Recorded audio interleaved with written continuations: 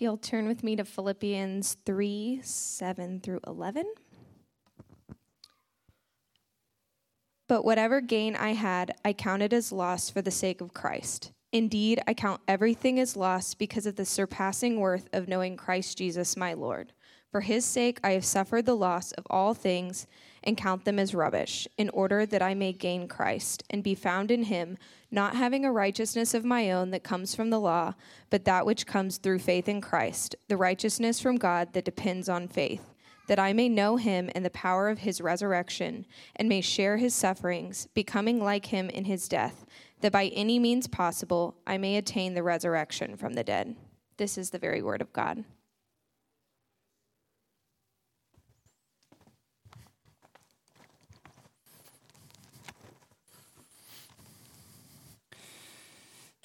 My friend leaned over to me as we shared a meal together and said, "Ben, let me ask you a question."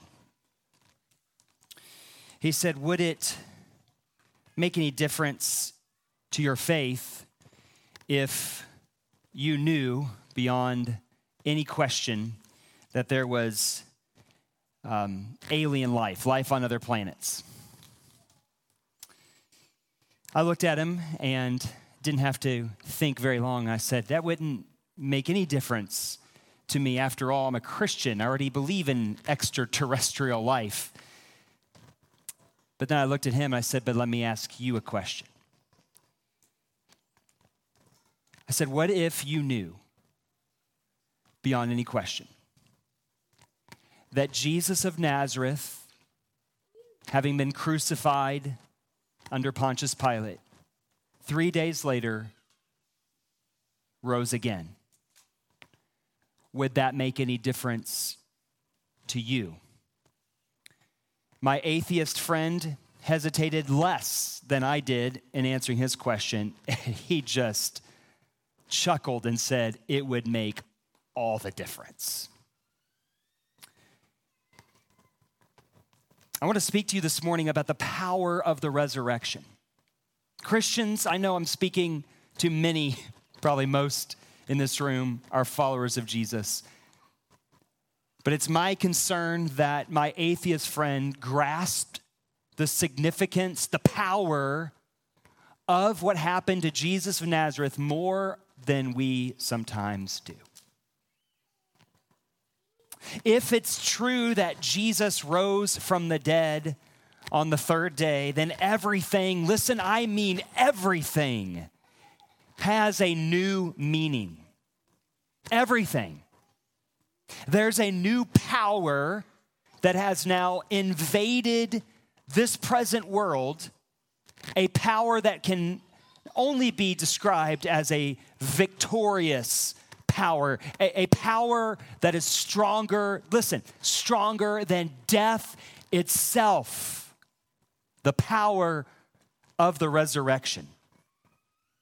So this morning, I want to invite you, Christians and non-Christians, if you're with us this morning, to consider some questions. What is it that we actually believe about Easter Sunday? Let's get clear about that. What do we believe actually happened on that day? Second, what does this belief mean for us in the future, in the days after we've drawn our final breath? But third, what does this belief mean for us now? What, if any, are the implications for Easter Sunday in the everyday experiences of life? Resurrection, and that's the Bible term for what we're describing here. Resurrection is the hope that empowers the Christian life. Resurrection is the hope that empowers the Christian life. And if we're going to appropriate that, if we're going to grasp that significance, then again, we need to first get clear about what we believe happened on Easter Sunday. The claim of Easter Sunday. Only then will we know the goal of the Christian faith and then find a power, a motivation for daily living. So the claim of Easter Sunday, the goal of the Christian faith, and the motivation for daily living. He is risen. You should have been waiting for that. He is risen. Let's be clear then first on what we mean. Resurrection is the claim of Easter. Now, I know that maybe you think we don't need to ponder here, stay here very, very long.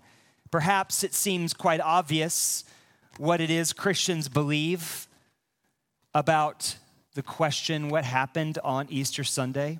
We believe that what happened is that Jesus of Nazareth, having been crucified by the Roman government just 3 days prior, came back to life. He was crucified, his body was laid in a tomb, and on the first day of the week, he came alive again. The same body that was buried in that tomb walked out of the tomb in which he had been placed. But I want to again, just let us hover here for a moment to make sure we are clear about something. The claim of resurrection depends first on the reality that Jesus of Nazareth was really dead to begin with. In the famous story, The Wizard of Oz, the Wicked Witch of the East is killed by Dorothy's house dropping on top of her. You remember the scene, the little ruby slipper hanging out from underneath the house. And the Munchkins, of course, are ready to celebrate. Their nemesis, the Wicked Witch of the East, is dead. And they begin to dance and celebrate. But then all of a sudden, here comes the Munchkin judge to kind of put a damper on the party when he says this: we've got to verify it legally.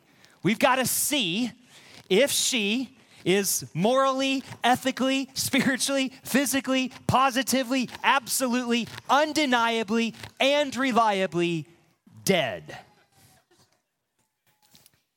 Because, of course, we might explain Easter Sunday by saying that Jesus merely swooned, that he was not actually dead. We might want to say that Jesus experienced something of a near-death experience, something like what we sometimes hear others say that they've experienced. And as amazing as it would be for someone to survive Roman crucifixion and then be able to walk out of a sealed and guarded tomb just days later, as amazing as that would be, this will not suffice for the Christian faith.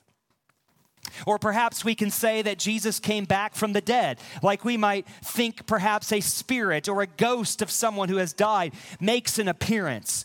Perhaps what Jesus' disciples saw was an apparition or a phantom. And if that were true, that would be amazing. It would be the kind of stuff that would capture our attention, the kind of thing that would make you listen. Well, maybe kind of mysterious. But if that's what we mean by resurrection, it would be the end of Christianity. This is not what we mean when we say that Jesus was raised from the dead. Okay, so we get it. Jesus came back to life. But wait, didn't other people in the Bible go through the same experience? Both Elijah and Elisha brought back people from the dead according to the Old Testament. Jesus himself restored life to the son of a widow in Luke chapter 7. And of course, you'll remember the stories of raising the daughter of Jairus in Luke 8, or the story of Lazarus being raised in John 11. Peter and Paul each did something similar as we read the stories in the book of Acts. So what's different about Jesus? Is this what we mean when we talk about resurrection? That, okay, Jesus really died. He was brought back to life. That's cool, but that's happened in the Bible too, so we just add him into the mix. And if that's how you think of resurrection, listen, Christian, you've misunderstood the importance and the power of Easter Sunday. There is something incredibly different about Jesus' resurrection. While the other events are spectacular, this event is unique in all of history. Jesus did not just come back from the dead later to die again. Jesus' resurrection came after he not only died, but also overcame death. overcame death. The same body that was buried in the tomb came out of the tomb. But the same body that came out of the tomb was transformed. The body that was raised was, make no mistake, a body, a full human body. But there's something different about this body. Something different has happened. This body having gone into death and not just coming back from it or from some near-death experience, but coming out of death, through death, overcoming death, victorious over death, is now a body that is immortal, ageless. The resurrected Jesus was fully embodied, but this was a body that no longer was capable of dying. That's what we mean. That's what we confess when we say on the third day, he was raised from the dead. And this is also why Paul says he wants what Jesus has. In this text, notice what Paul says here in verse 11. When you understand the meaning of resurrection, the claim of Easter Sunday, then all that you could possibly say is what Paul says in verse 11. He says, by any means possible, I want that.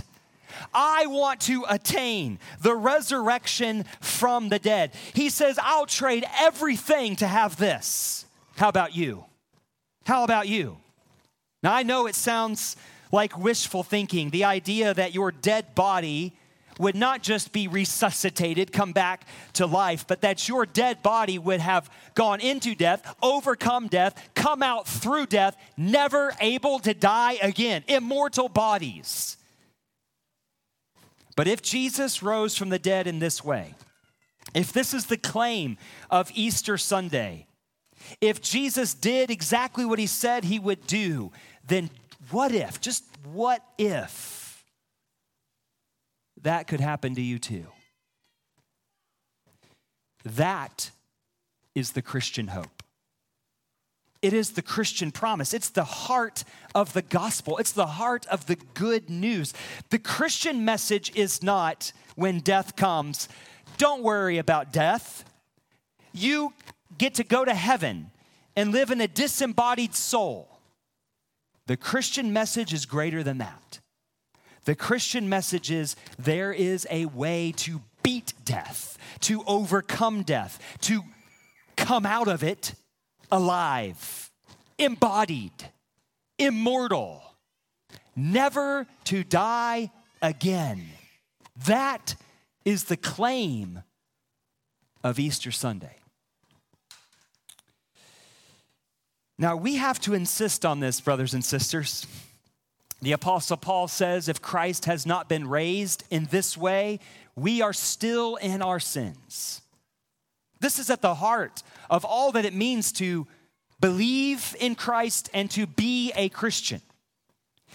Once we are clear about what it is that we claim about the resurrection of Jesus, we can be clear about what it is that we are after by believing in him. What is the goal of the Christian faith? What are we hoping for? And the answer is resurrection. Resurrection. So again, this is why Paul says what he says in verse 11. He wants to attain, by any means possible, the resurrection from the dead. And in the verses that follow, verses 12 to the end of the chapter, he explains how it is that he strives toward that goal. It's a goal that's still ahead of him. He doesn't claim to have been resurrected already. It's something that's still in the future for him. He's striving after it.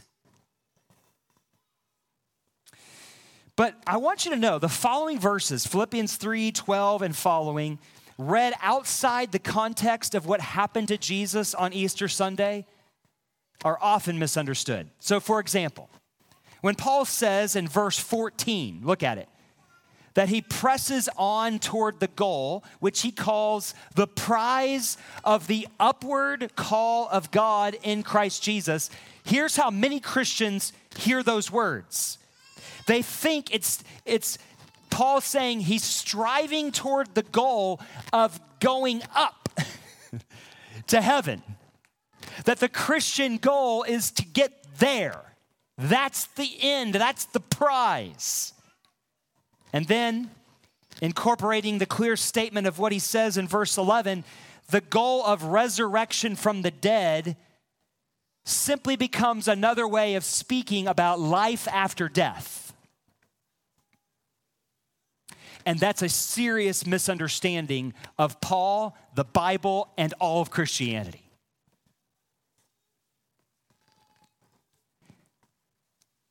And these kinds of misunderstandings have a costly impact on how we practice and promote the Christian faith.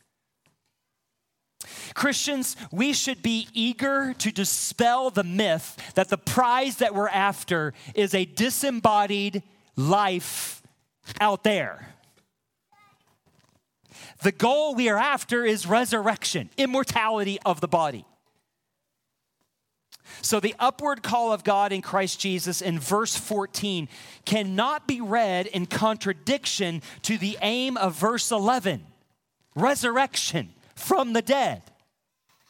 They must not be understood in such a way that points us in different directions. We got to keep clear in our mind the goal, the prize, the aim of the Christian faith is to be raised from the dead, immortal. Or to say it another way, the goal, the prize is the upward call of God in Christ Jesus. Now, how do we see these two things not in contradiction but as complementary to each other? Here's how we do it. Understand that God's upward call, his upward call is his gracious invitation for us to set our minds on eternal, immortal things. Things that will last forever. We've become so accustomed to mortal life that this is not an easy invitation to respond to. Sadly, many people, including many professing Christians, verse 18 says, look at it, walk as enemies of the cross of Christ. I doubt there's anyone sitting here today who would say, I am an enemy of the cross of Christ. But Paul says this is sad that many people live their lives as enemies of the cross.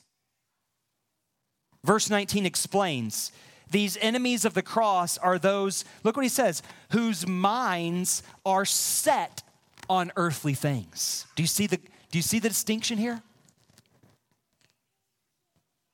Enemies of the cross have their minds set on mortal things. This is the greatest obstacle in our way as we strive for the prize of resurrection. The enemy is the ever-present temptation to settle for the best mortal life that we could have, even if Jesus is the excuse to justify it. Enemies of the cross determine their priorities based on temporary calculations.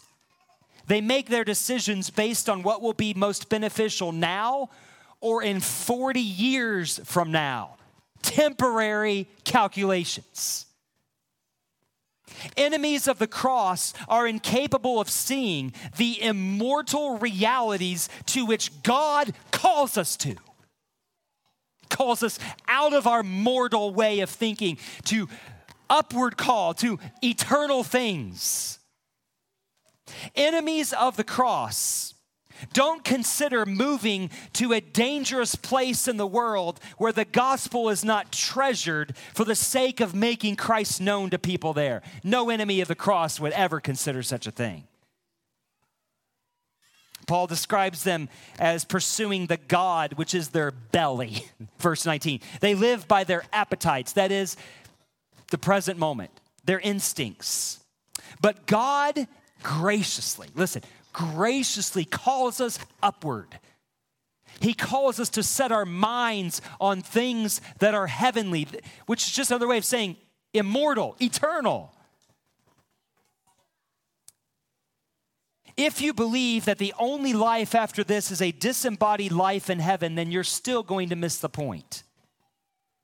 Christ did not die in order to purchase for us a different life in heaven. He died in order to save this life from certain death. He died to call you and me upward, to rescue us from the banal existence of knowing we are plunging into a future with no real hope. So we try with all of our might to make the present as eternal as we can. So, some, like my atheist friend, say this mortal life is all there is. Others, many Christians, place their hope in a disembodied life after death. But do you see the similarities there? Without hope and resurrection, both of these views are in opposition to the Christian gospel and what it means for life today. One says, this life's all you got, so live it up best you can, make the most of it. The other says, this life is going to pass away. We got a different life there, so it doesn't really matter anyway, and they end up in the same place. The Christian gospel is a different message. You see, if the Christian hope is true, if the claim of Easter is resurrection, immortal bodies, then everything's transformed. It makes all the difference. If we believe in resurrection, then there is a certain continuity to our lives now and the immortal life to come. Did you hear that? If what we believe is that these bodies, the ones I'm looking at right now, if these bodies are going to be raised, incorruptible, immortal, then there is some continuity. The body of Jesus that comes out of the grave is the same body that went in. Yes? Are you with me? So that means if we believe in resurrection, then this life that we live has new meaning. There's continuity.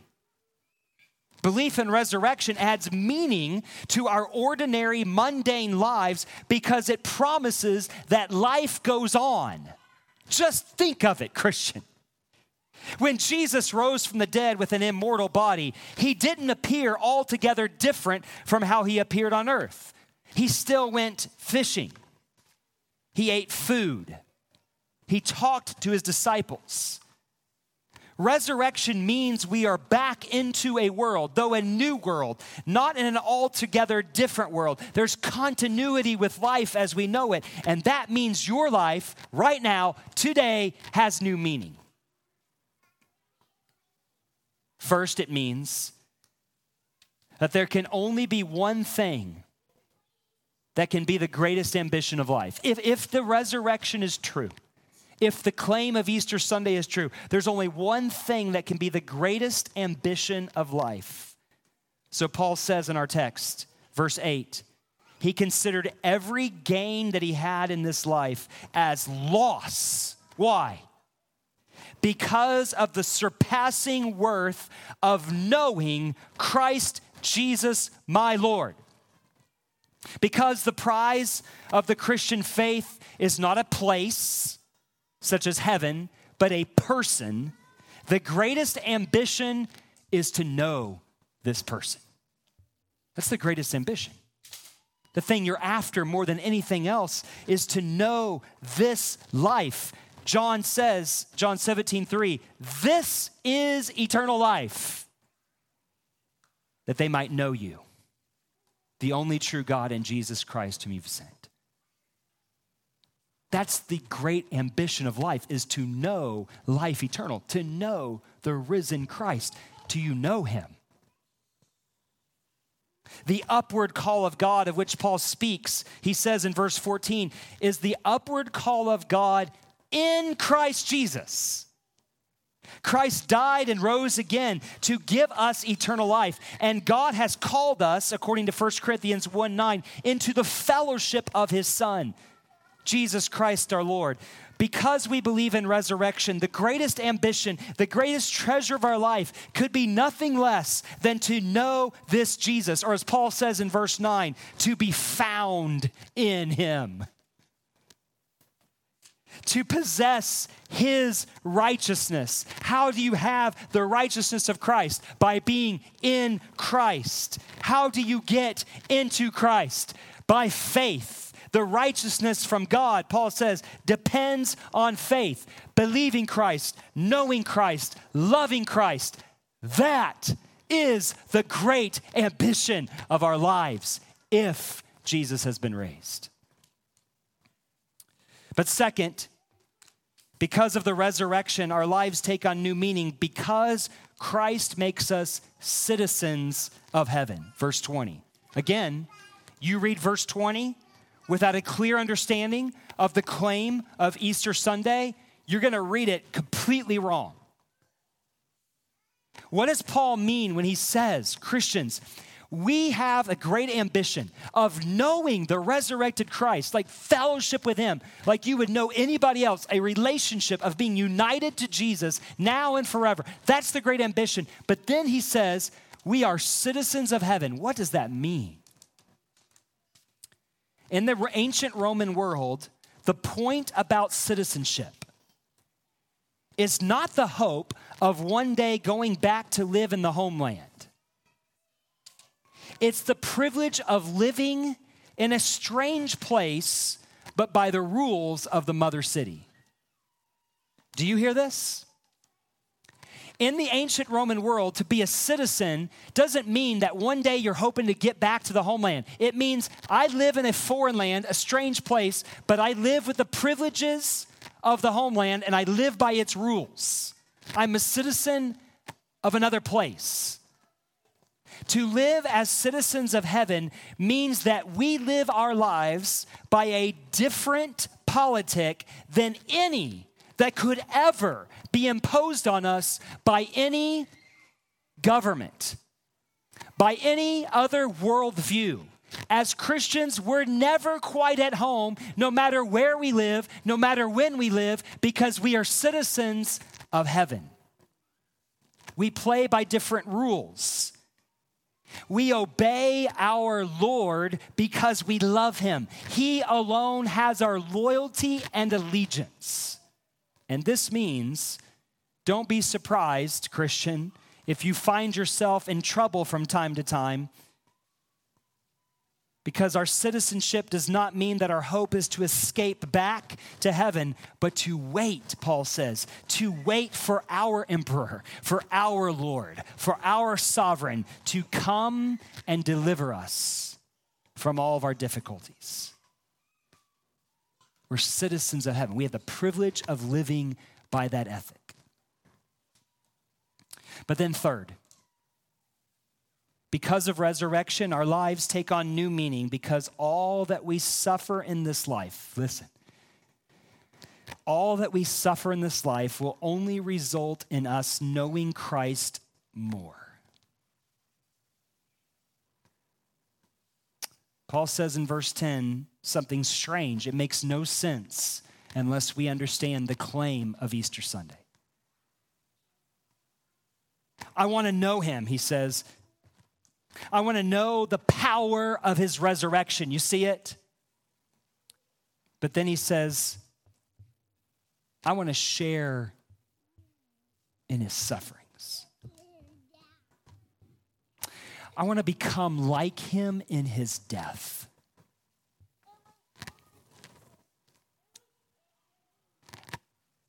We're a pretty young church. I don't know if you've noticed this, but old people start talking about body aches and pains. Okay, we got a witness over here. I'm finding I'm starting to do that more. And frankly, it's annoying. It's annoying. People, oh, it's so bad to get old. And it really does hurt, you young people. It's coming for you. But listen to me. If the claim of Easter Sunday is true, why would you ever want to go back to your youth?